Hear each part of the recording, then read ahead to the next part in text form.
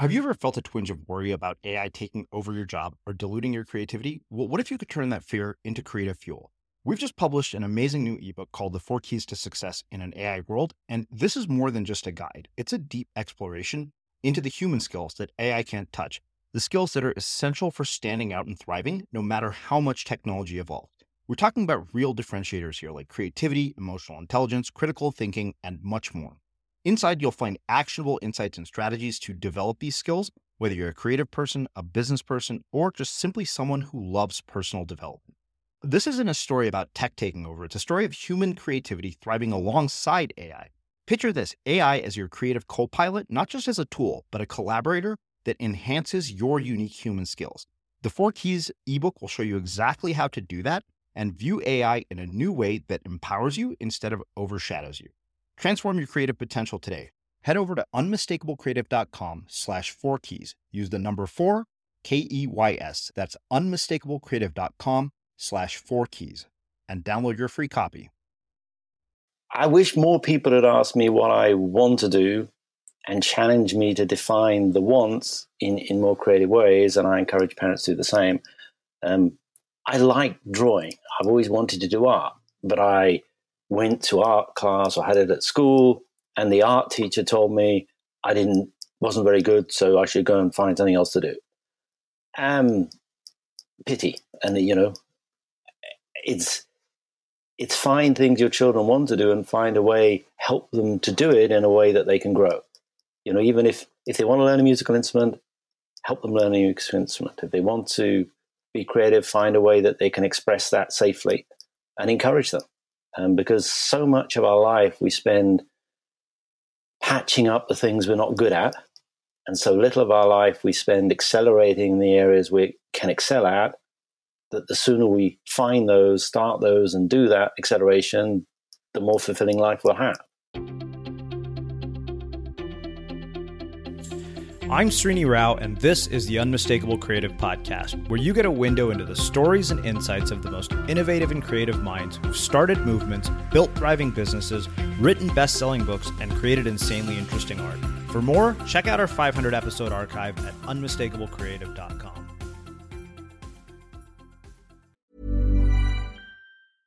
Running a business is hard, but your email marketing doesn't have to be. With Aweber's easy-to-use email marketing platform, you can stay connected with your audience, write new content faster, sell more, and grow your business, all without having to become an expert in yet another business tool. Start today at aweber.com/podcast. That's AWEBER.com/podcast. Aweber, simpler email marketing. Since 2013, Bombas has donated over 100 million socks, underwear, and T-shirts to those facing homelessness. If we counted those on air, this ad would last over 1,157 days. But if we counted the time it takes to make a donation possible, it would take just a few clicks. Because every time you make a purchase, Bombas donates an item to someone who needs it. Go to bombas.com/ACAST and use code ACAST for 20% off your first purchase. That's bombas.com/ACAST, code ACAST. Let's talk about aging. It's inevitable, right? But what if I told you there's a new way to age, led by Solgar Cellular Nutrition? They believe, and I do too, that you can transform the way you age cell by cell with the power of cellular nutrition. As we age, our cellular function declines. Your regular multivitamins and minerals might not be enough to combat these age-related declines, and that's where Solgar Cellular Nutrition comes in. It's formulated with targeted cellular nutrients that work with your body's natural processes deep inside your cells to help you fight cellular decline and promote cell health across 3 benefit areas. It supports cell energy, repair, and vitality, muscle strength, and even glutathione production to help protect cells. So let's own our healthy aging narrative. Visit cellularnutrition.solgar.com to learn more. Again, that's cellularnutrition.solgar.com to learn more. Solgar Cellular Nutrition. We go cell deep. These statements have not been evaluated by the Food and Drug Administration. This product is not intended to diagnose, treat, cure, or prevent any disease. Michael, welcome to the Unmistakable Creative. Thanks so much for taking the time to join us. Srini, thanks so much for inviting me. I'm really looking forward to the conversation.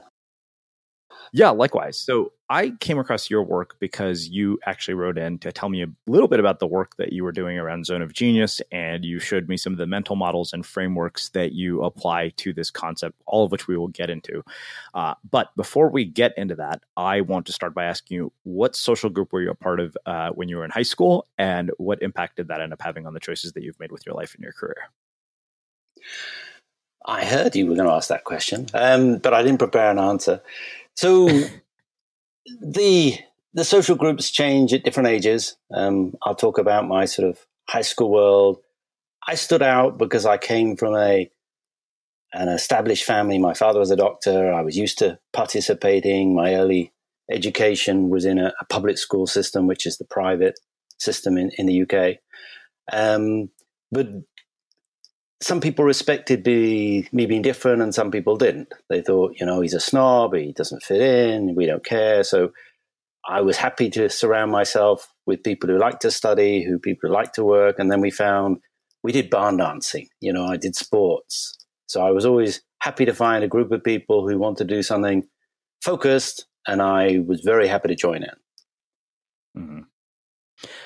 Coming from a family that you had a reputation for prestige, was there any pressure from family to pursue certain career paths or to focus on certain interests? Yes. And so my father was a doctor. I'm one of three sons. And interestingly, there was no pressure really to become a doctor, but there was structure around, go to school, you're not allowed off school, do your homework. And, the focus was on that's the right thing to do. You read the book, you do what the teacher says, you fill in the tests, and you get straight A's. A's weren't easy for me, but I sort of worked at it, and it was frustrating that I had to work, I felt, twice as hard as some of my cohort to get straight A's, and I didn't quite achieve it. But the expectation was you'd get a good education, you'd go to university, you'd focus on something proper. My proper skill was engineering, and then you'd get a job and you'd be comfortable for the rest of your life doing what you should be doing. And It didn't quite work out like that. Yeah. Well, it rarely does for most people. I think that in my mind, that is a sort of cultural narrative that's a one-size-fits-all solution. As somebody whose work centers around this concept of zone of genius, why do you think we have this narrative or this prescriptive life plan, particularly within the education system, that rarely leads to a person's zone of genius? I think it comes from, comfort. We all like to fit in, and the structure around us is about doing things the way they used to be done because that worked in the past and therefore it'll work in the future. There are people breaking the model with sort of Montessori schools and different Rudolf Steiner, higher education, trying to say, no, let's just some people be creative, grow, and then they'll become the right fit rather than force them through this series of textbooks, this series of learning structures that teach you really to think one way, and it might not be the way you were designed to think. Mm-hmm. So it's a sort of, my reflection is I learned to use sort of, if you like, simplistic, my left-hand brain. I learned to do math and engineering, and I was competent at it, but it clearly wasn't my zone of genius, and I wish I'd twigged that 30 years ago rather than had to sort of wade later in my life to find things I really love doing that are easy to me and I have fun at. Yeah. You mentioned that comfort really is often what drives this. And I heard Susan David once say in a TED Talk that discomfort is the price of admission for a meaningful life. And that really struck me because I think about all the sort of things that I've changed over the course of my life, and particularly in the last 10 years as I've worked on this project. And how I guess do you build that tolerance for discomfort that allows you to eventually find your zone of genius? I feel you have to be open to receive messages, and if you're closed, you won't get them. The language I've tended to think about more is feedback fuels success. If you can't find a way of giving yourself or getting other people to give you feedback, you're going to stay doing what you're doing. You think you're right. You probably aren't. And because it's comfortable, you'll just stay there. And what a waste of potentially such, bigger talents. So it's difficult to go and search discomfort. And yet, I like to push just a little bit so people fall down. Because once people fall down and realize they can pick themselves up again and brush themselves off and move forward again, it's always progress. People who are trying to learn a new sport, skiing or something, and, I mustn't fall down, don't make any progress. And I like in the Zone of Genius that we're not really pushing people, we're just asking them to answer some questions, but we're softly confronting them with an answer that may or may not be the one they expected. And then they have to internalize that because they were their answers to a standard set of questions. It's not whether I'm right or wrong, but I am getting them to think about now how they think. And that's probably the first time in their lives many people have done that. Mm-hmm. We'll come back to that. Okay. Walk me through leaving high school to the work that you're doing today.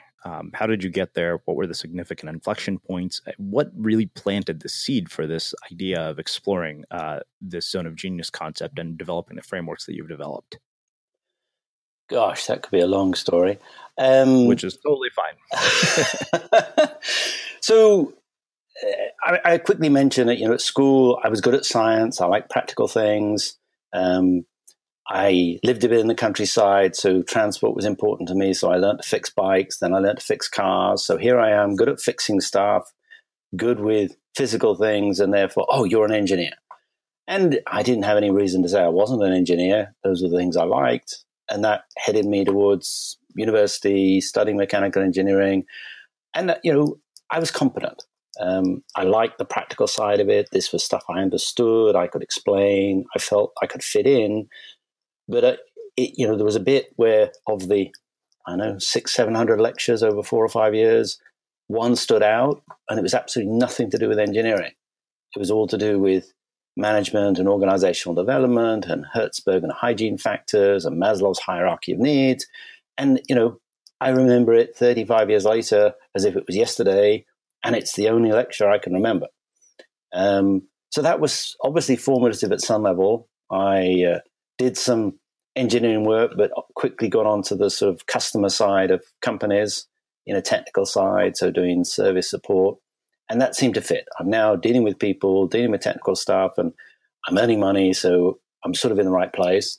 I was traveling a lot, and it got a bit, I need to make life choices. I was just starting a family, and I didn't want to be the dad that wasn't there when the kids were growing up. And so I did stop that job and look for something different. I tried to go self-employed because there's an entrepreneur in me that every 5 years throws in their job and tries to find something better to do. It didn't quite work out, but I ended up joining a Swiss training company called Krauthammer. And they were fundamental in helping me understand that the way we communicate and the way we think can have a huge influence. And that, we focus most of our attention on our conscious mind, and yet it's our subconscious mind that does all the controlling. And in that sort of subconscious space, I was then awakened to the fact that, an open question has a huge more power than a closed question. Why? Because it actually invites people to inquire about themselves and other people rather than impose on them basically a pre-ordered decision. So here I am, interested in people, now doing some coaching, training sessions, loving it. And it's still, it's almost too far the other way.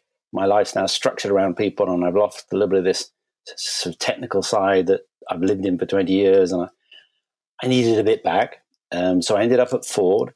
And here I am now in a big company that somebody's actually heard of, doing useful work. I got onto a nice project in electric vehicle space. This is 15 years ago. And here I am planning the future, using technology to help for a brighter future. And it's a good fit. I'm doing project management. It's a big team. So here's people, here's technology. And yet every single problem I have is usually a people problem, not a technological problem. And, Ford was spending millions of dollars to launch electric cars 20 years ago. it wasn't technical problems, it was people problems.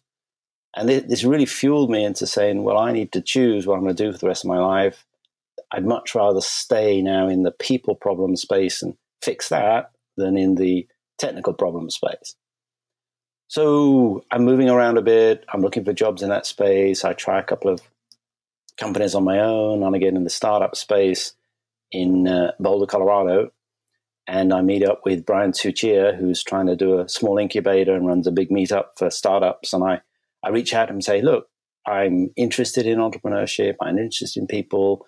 Can we work on a collaboration whereby, you've got this practice of helping them as an individual? What if we get two voices in there? Then maybe they get more dimension. And he liked the idea, and we planned some training programs. And that sort of was then the foundation of us collaborating to help solopreneurs and other entrepreneurs get going. And, one morning he was explaining to me, he'd had an interview with one of his clients, and, he'd gone through his standard 4 thinking model. And, there's these dreamers and these builders and these designers, architects, and these people pleasers.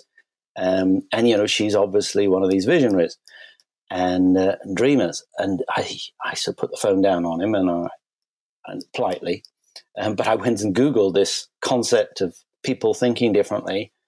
And I called him back 20 minutes later saying, Brian, this thinking differently concept, I love it, but I've Googled it. I can't find it. And he said, well, it's obvious. And I thought, okay, well, it's obvious to you. It's not obvious to me. I said, where does it come from? Well, every time I meet somebody, it's easy for me. They're always one of these 3 or 4 dominant categories.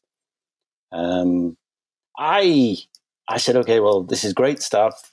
For me and my technical structural background, I can't just rely on the Brian Suchia opinion on this.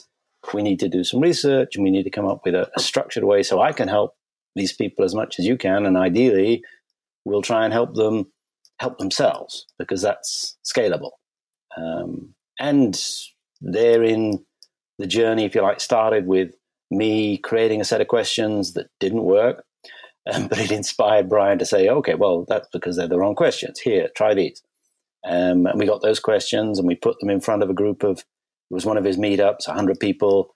We were using Excel spreadsheets and other things to sort of go through the test. But we got great feedback. People liked the idea of thinking how they think. They liked the idea of being assisted, or to give themselves permission to spend more of their time doing what they're good at. Brian loved the idea of being classified as a dreamer visionary, and now he could go and do more of this stuff and feel comfortable at it. And I was equally empowered to, you've always wanted to be a people person. You've always known this is what you do. Here you are in your language now, clearly identifying as a cultivator. Go cultivate. And you're looking for something to do this. And keep doing this and see if you can grow it. And here we are 7-8 years later. I'm chipping away at it. It's grown very steadily. And, 10, 15,000 people are more enlightened about how they think. And that's a great thing. And hopefully a few more after this podcast will engage in the process, and we can help even more people. Yeah, great. All right, cool. We'll come back to some of this. I want to start with the lecture that you sat in on, and the one thing that you remember. Why do you think that's not more common? I wish I could tell you that there were certain college lectures where I had that experience, and I can't think of one.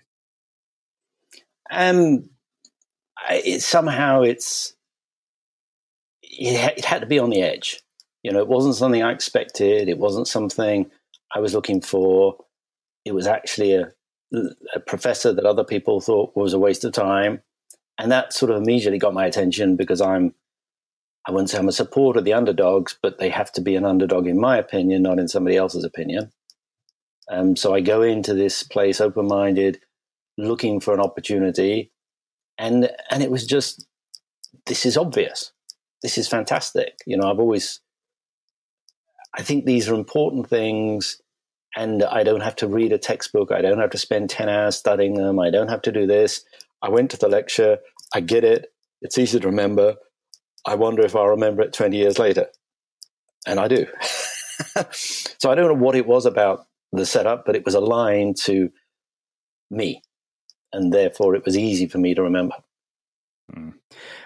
For parents who are listening to this, how would you encourage them to look for moments like that or help their kids find moments like that in their lives? So I wish more people had asked me what I want to do and challenged me to define the wants in more creative ways, and I encourage parents to do the same. I like drawing. I've always wanted to do art, but I went to art class or had it at school, and the art teacher told me I wasn't very good, so I should go and find something else to do. Pity. And, it's find things your children want to do and find a way, help them to do it in a way that they can grow. Even if they want to learn a musical instrument, help them learn a musical instrument. If they want to be creative, find a way that they can express that safely and encourage them. Because so much of our life we spend patching up the things we're not good at, and so little of our life we spend accelerating the areas we can excel at, that the sooner we find those, start those, and do that acceleration, the more fulfilling life we'll have. And that's, I'm a parent. I've worked hard with my children to do that. They're relatively conventional in what they're doing, but if they come to me, they know they're going to get options and encouragement to be on the edge or think outside the box, because staying in the box is their choice. It isn't really what I should be stimulating them to. Selling a little or a lot? Shopify helps you do your thing however you cha-ching. Shopify is the global commerce platform that helps you sell at every stage of your business. From the launch your online shop stage to the first real-life store stage, all the way to the did we just hit a million orders stage. Shopify is there to help you grow. Shopify helps you turn browsers into buyers with the internet's best converting checkout. 36% better on average compared to other leading commerce platforms. Because businesses that grow, grow with Shopify. Get a $1 per month trial period at shopify.com/work. Shopify.com/work. How would you like to look 5 years younger? In a clinical study, people that had volume added with Juvederm Voluma XC in the cheeks perceived themselves as looking 5 years younger at 6 months after treatment. Look younger, feel like you. Add volume for lift and contour in the cheeks with Juvederm Voluma XC. Reverse signs of aging by adding volume to smooth laugh lines with Juvederm Volure XC. For important safety information and to find a licensed specialist, visit Juvederm.com. That's JUVEDERM.com. Not for people with severe allergic reactions, allergies to lidocaine, or the proteins used in Juvederm. Common side effects include injection site redness, swelling, pain, tenderness, firmness, lumps, bumps, bruising, discoloration, or itching. There's a risk of unintentional injection into a blood vessel, which can cause vision abnormalities, blindness, stroke, temporary scabs, or scarring. Talk to a licensed specialist to find out if it's right for you. Running a business is hard, but your email marketing doesn't have to be. With Aweber's easy-to-use email marketing platform, you can stay connected with your audience, write new content faster, sell more, and grow your business, all without having to become an expert in yet another business tool. Start today at aweber.com/podcast. That's AWEBER.com/podcast. Aweber, simpler email marketing. Hey, Dave. Yeah, Randy. Since we founded Bombas, we've always said our socks, underwear, and T-shirts are super soft. Any new ideas? Maybe sublimely soft. Or disgustingly cozy. Wait, what? I got it. Bombas. Absurdly comfortable essentials for yourself and for those facing homelessness. Because one purchased equals one donated. Wow, did we just write an ad? Yes. Bombas. Big comfort for everyone. Go to bombas.com/ACAST and use code ACAST for 20% off your first purchase. Listen up. I won't sugarcoat it. This is the longest cold, flu, and allergy season we've ever seen, but we're not alone. We've got Instacart. Sure, you may be a coughing snot faucet who just wants mommy, but you're not giving up! Not when cold medicine, fragrant herbal teas, and honey shaped like bears can be delivered through Instacart in as fast as 30 minutes! Now let's go win the sick playoffs! Daddy, I just want my soup. Oh, sorry, Sport. App says it'll be here in a few minutes.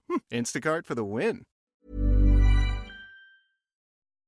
Let's talk about aging. It's inevitable, right? But what if I told you there's a new way to age, led by Solgar Cellular Nutrition? They believe, and I do too, that you can transform the way you age cell by cell with the power of cellular nutrition. As we age, our cellular function declines. Your regular multivitamins and minerals might not be enough to combat these age-related declines, and that's where Solgar Cellular Nutrition comes in.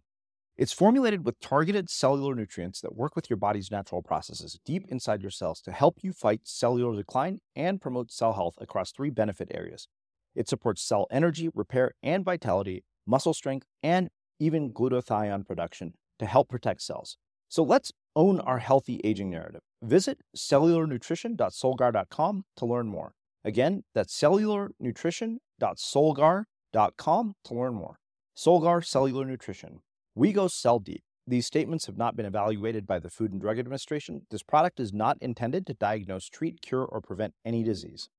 Be stuck in. So, we're talking about vocation and work, and I shared this quote on Facebook yesterday. It was from a book that I read called the Zero Marginal Cost, and it was by an economist named Jeremy Rifkin. And he said, a half a century from now, our grandchildren are likely to look back at the era of mass employment in the market with the same sense of utter disbelief as we look upon slavery and serfdom in former times. The very idea that a human being's worth was measured almost exclusively by his or her productive output of goods and services and material wealth will seem primitive, even barbaric, and be regarded as a terrible loss of human value to our progeny living in a highly automated world. As somebody who looks at zone of genius within people's lives, what do you think the meaning of what Jeremy Rifkin says is for what you teach and what you talk about? Wow. So I think we have a life purpose. I think we need to try and proactively choose and participate in that unique life purpose for us as individuals, engaging with others. And I don't think society is set up to help us do that. So don't let society drive the conversation. Money to me is a double-edged sword. If you earn more, you spend more. And yet we strive to earn more and then find ourselves spending more. So the quality of our life very often doesn't improve at all with an increase in material things. You just have more stuff. And then that becomes more baggage and you need a bigger house. And so I'm a great believer in find some balance in life, balance in how you think. In some people's eyes, there was balance way back when with slavery. It was just imbalanced on one society, and it was wrong. I think in today's, we're not in quite the same imbalance is wrong. But, we've got China and India striving to become middle class and live like Americans. America, if everybody on the planet lived like America, we need, 4.5 planets worth of resources now. So it's not the right aspirational goal for the planet. And I won't be there to see it. I'd like to think his projection's a little pessimistic. But I'm a great believer in I'd rather trade services and support. I do a lot of mentoring, a lot of coaching, never out of my mouth. First thing is, well, this is how much it's going to cost.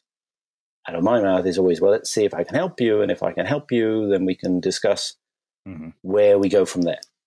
And I sense with your model of podcast and everything else, have some of that sense.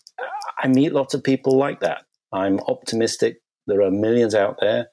And I'd like to hope that prevails in terms of a society. We're less constrained by geography now with the internet and everything. We live on a common planet. We only have one planet. And the more of us that help towards life, harmony, balance on that planet, the better off we're all going to be. Wow. Well, let's do this. Let's shift gears and let's get into the 4 types of people that you were talking about. Can you define them for us and talk about the various characteristics of the 4 types? Happy to do so. There are lots of 4-type models. We chose to call ours a visionary, a builder, architect, and a cultivator. I'm mentally programmed to talk about them in that order because it's the way they've always come out. And somehow, you have a poster child. Clearly, the visionary is the poster child for our quiz, and what most people who take the test actually come out in that space, 40%. And for sure, most people who take the quiz want to come out in that space. They don't all get there. We originally called the space Dreamer because we wanted to confront people with some sense of non-reality in that. But Brian did a presentation early on to an MBA class, and Dreamer died. So Visionary became much more stimulating, and we then were happy to use the label Visionary. Visionary people, I'm sure, a big community in your world, are creative. They're creative in a way that they have ideas, perpetual ideas. Every day they wake up with a certainty that they've got a good idea and it's probably better than the idea they had yesterday. They are very independently minded. They're very capable of dealing in chaos because to them, it's just an opportunity to have a new idea and move forward. Why should they be constrained by what other people's structures are? They're entitled and empowered to create their own. These people find themselves busy because they have this unlimited fuel of ideas, and the challenge they find is often that they're insecure about themselves and their ideas. They're worried people are going to steal their ideas without any insight that they're actually going to have another one that might be better tomorrow anyway. They're worried that they can't do everything. They try and do everything and can't. And this sort of thinking style basically is very useful in a solo space. Visionaries tend to attract other visionaries. They have great conversations, and they're having the same conversations years later because nothing's actually got brought together and fulfilled. So visionaries need to work with other people. In life, we often have couples who take the quiz. Very, very rarely is a visionary married to a visionary. It's very, very common that they're married to someone who thinks completely differently because in a life space, you need to find balance and harmony, and a visionary needs balance and harmony with people who think quite radically differently in order to stabilize the situation. So this is the creative visionary thinking one way. Their opposite thought style is really the builder. So unlike a visionary that would think meditating is a huge benefit to life and well worth an investment of whatever time it takes and should be entered into every day, a builder would say, what a waste of time. I didn't get anything done. It wasn't useful. It was just purposeless. And that this builder really has a thinking style about continuous improvement. They see things in the world, they see themselves, and they measure themselves in movement. Movement of time, how efficiently can we do something? How can things get done better? How can things get faster? This is a person that's often in a project management role or something, that they're driven by organized structure, and it's a typical product, if you like, of our education, because as you go through the education system, you're typically told there's a right answer. If you follow the rules, there's a right and wrong thing to do. So again, where do builders find themselves in structures and organizations where following orders is the right thing to do, where they need this structure and law around them. So that's a whole genre of jobs and positions as well. So we have the dreamer creator as a visionary, and we have the builder as the doer, continuous improvement.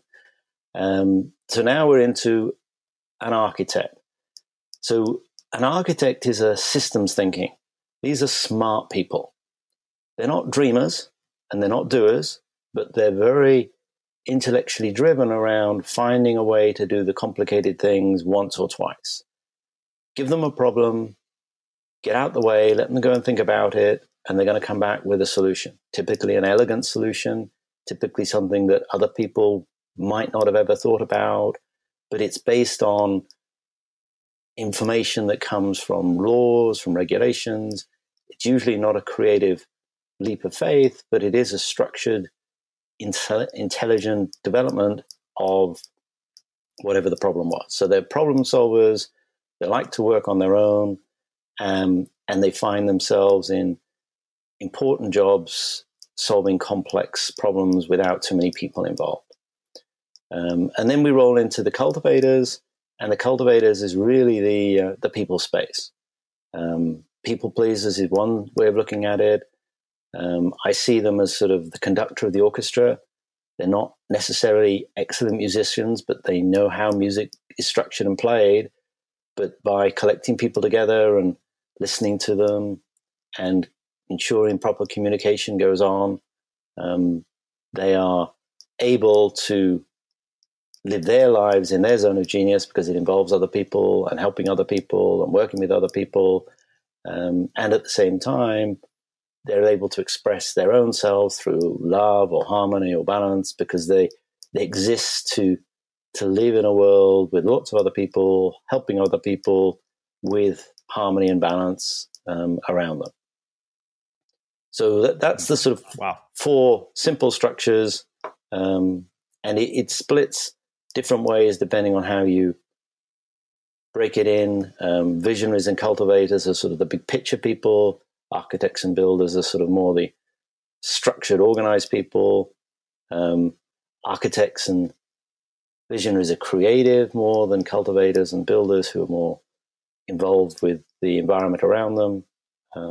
But hopefully that gives you a quick flavor of what these people are and what the thinking styles are. Yeah, absolutely. Is it possible, or is it likely that each one has tendencies of the other?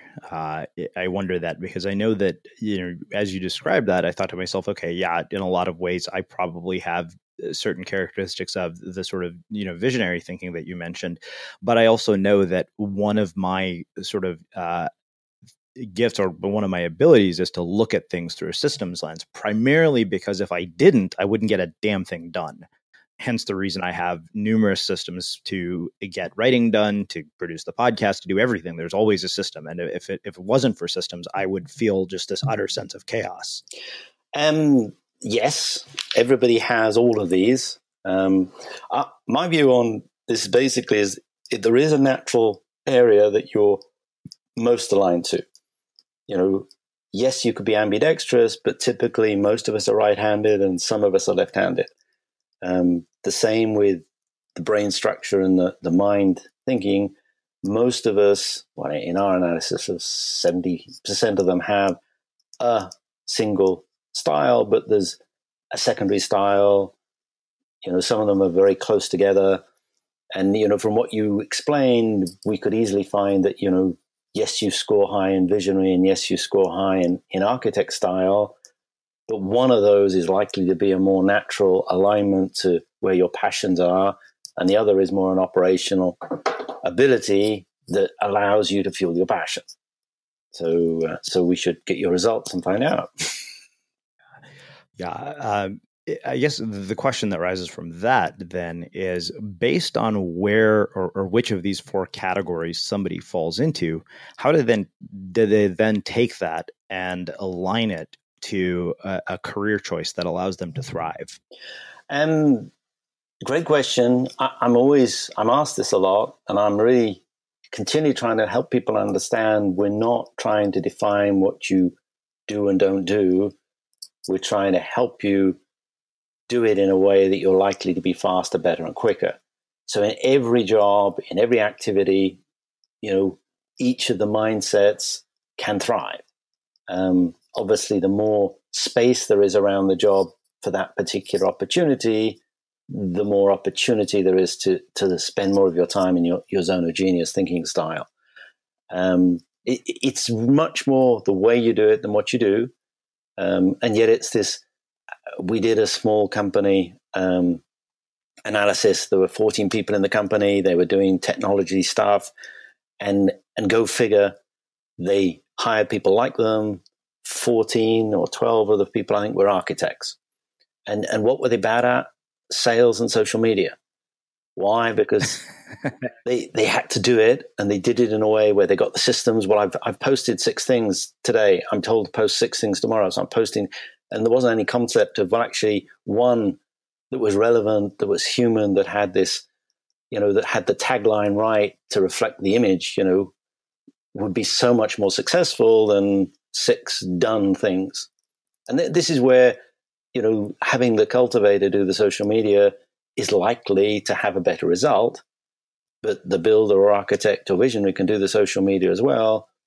They can do it. It's just unlikely to be fun for them, and they're not likely to do it as well. Mm-hmm. I'm guessing, one, how do people figure out which of the 4 categories they fall into? I know that you said you guys have a quiz, which I'm planning on taking. So let's tell people about that. I guess the other question then is, what do they do with that information once they have it? So the hope is that they think about how they think. And irrespective of the result of the quiz, the fact that they've invested 10, 15 minutes of their time beginning to think about how they think and leaning into that space should always be helpful. The result shouldn't be confrontative, because it's simply adding up your preferred answers to the questions we asked, and hopefully is empowering. I have had the opportunity to speak to hundreds of people who've taken the quiz. I didn't know them, but I see their 4 numbers, and I'm able to articulate in a 5-minute sort of expression the kind of expectations I would have of somebody who thinks like this. And 9 times out of 10, they go, wow, and you've never seen me. And, you understand how I think. You understand what the challenges are. You understand what I'm doing. And I only know that answering these questions this way reflects that kind of thinking. So my hope is that people will learn to understand they do have a unique, and it's a talent to think in a certain way, and they will be more smart about finding opportunities to put their hand up or give that to me or let me do that in the work they're doing, because they're likely to do it faster, quicker, and have more fun doing it. Give a builder a project, go and come up with a list of 100 new ways of doing this business. Oh, it'll be work. Give a visionary then a cup of coffee, I'll be back in 10 minutes. And the quality of this is going to be better.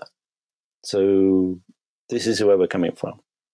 I guess, and this might be a weird question, considering I haven't been inside a typical corporate organization for quite some time, but I wonder, why is this not the standard way in which organizational development is done, considering it seems like it has the potential to lead not only to people being happier with their jobs, but people actually being better at their jobs?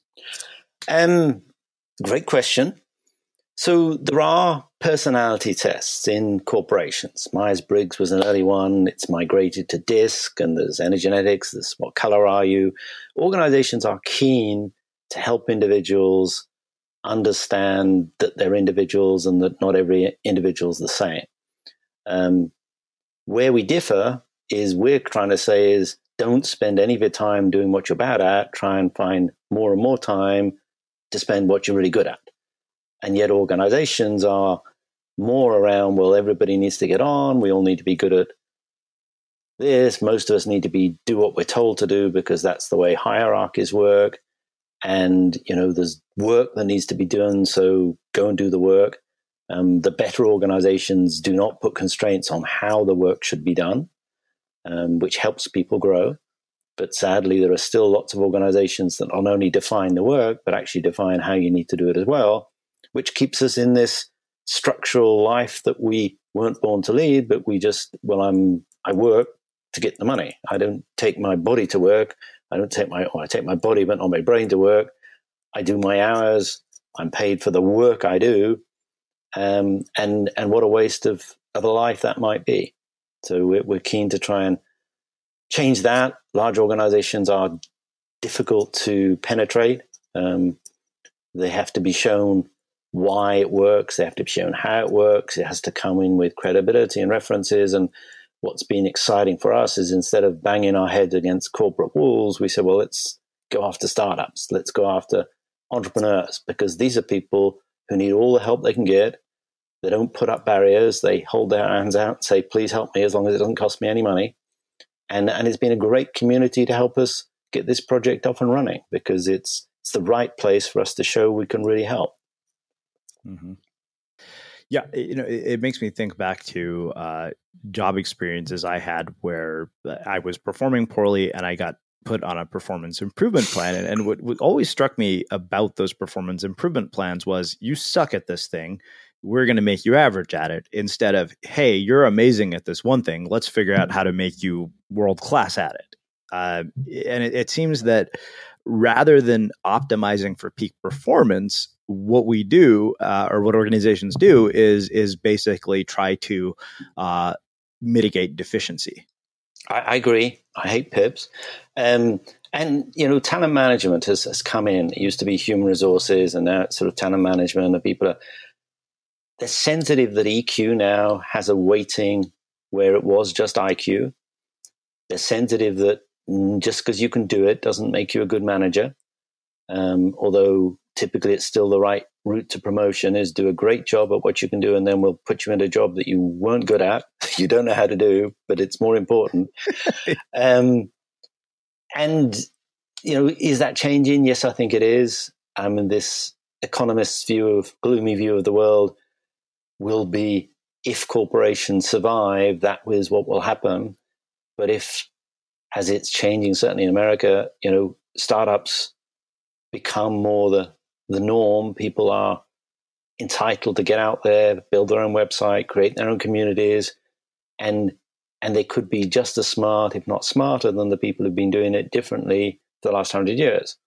Now, is money going to be the currency of the future? I have my doubts. We see all this Bitcoin and other currencies coming in. Like I said, I personally would like to see a barter system come in, because if we can change the currency, then we can really start beginning to change the way people value what people are contributing, and hopefully change the way organizations define work, and people don't have to work. They just live their lives and make a useful contribution doing so. Yeah. Yeah, I think I'm having a lot of questions lately in my mind about what is the way in which we're going to organize society. Because if you look at various economic and social, economic and political systems throughout history, almost every one of them have failed in some form or another. Capitalism, socialism, fascism, like all of them have had fatal flaws to them that haven't led to ideal outcomes for humanity. And I've never thought about it this way, but I wonder, in your mind, what do you think that the future of work will look like based on your own research and your own knowledge? What do you hope it looks like? Yeah, not work. I hope it looks like balance. I hope some countries really value family. They really value time off for lunch. They really value vacation, holiday time. And this is where, Scandinavia is a good example, perhaps, where, there's a lot of people and a lot of an environment where there is balance. There's balance in what they do, how they live, who they are. They're soft on the planet. They're comfortable in each other's company. They often, their after work drink is to go to a sauna. So they're naked in front of each other. I mean, imagine that, sitting down with your colleagues all naked. That would change the way we look at work. So I just hope it becomes life, not work, I think. Well, I have one final question for you, which is how we finish all of our interviews, the unmistakable creative. What do you think it is that makes somebody or something unmistakable? Being different. It's this stickiness. I do talk to lots of startups. I hear lots of pitching ideas. I'm really curious as to whether the name they use is something I can remember, and the next day I remember the idea.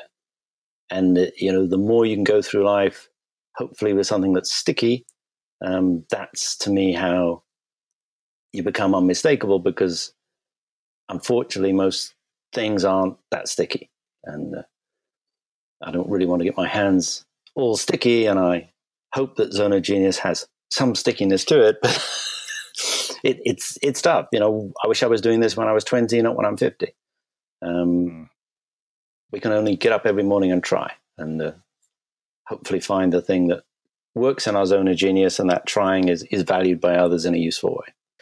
Well, I think that makes a really fitting end to our conversation. Where can people find out more about you, your work, and everything that you're up to? So the website we're currently working under is My Zone of Genius. I'm very active on Twitter at My Zone of Genius. Just type in Google Zone of Genius, and I'm not all over the place, but I'm a good chunk of it. And even if you're not reading My Zone of Genius stuff and you are reading Zone of Genius stuff, it's a community that's really trying to help you focus on being the best you can be. And that's a community that I want to see grow. Awesome. And for everybody listening, we'll wrap the show with that. Thank you for listening to this episode of the Unmistakable Creative Podcast. While you were listening, were there any moments you found fascinating, inspiring, instructive, maybe even heartwarming? Can you think of anyone, a friend or a family member who would appreciate this moment? If so, take a second and share today's episode with that one person, because good ideas and messages are meant to be shared. Running a business is hard, but your email marketing doesn't have to be. With Aweber's easy-to-use email marketing platform, you can stay connected with your audience, write new content faster, sell more, and grow your business, all without having to become an expert in yet another business tool. Start today at aweber.com/podcast. That's AWEBER.com/podcast. Aweber, simpler email marketing. Shopify helps you sell at every stage of your business. Like that, let's put it online and see what happens stage. And the site is live. That we opened a store and need a fast checkout stage. Thanks. You're all set. That count it up and ship it around the globe stage. This one's going to Thailand. And that, wait, did we just hit 1 million orders stage? Whatever your stage, businesses that grow with Shopify. Sign up for your $1 a month trial at shopify.com/listen. Have you ever felt a twinge of worry about AI taking over your job or diluting your creativity? Well, what if you could turn that fear into creative fuel? We've just published an amazing new ebook called The 4 Keys to Success in an AI World, and this is more than just a guide. It's a deep exploration into the human skills that AI can't touch, the skills that are essential for standing out and thriving, no matter how much technology evolves. We're talking about real differentiators here, like creativity, emotional intelligence, critical thinking, and much more. Inside, you'll find actionable insights and strategies to develop these skills, whether you're a creative person, a business person, or just simply someone who loves personal development. This isn't a story about tech taking over. It's a story of human creativity thriving alongside AI. Picture this, AI as your creative co-pilot, not just as a tool, but a collaborator that enhances your unique human skills. The 4 Keys ebook will show you exactly how to do that and view AI in a new way that empowers you instead of overshadows you. Transform your creative potential today. Head over to unmistakablecreative.com/4keys. Use the number 4, KEYS. That's unmistakablecreative.com/4keys and download your free copy.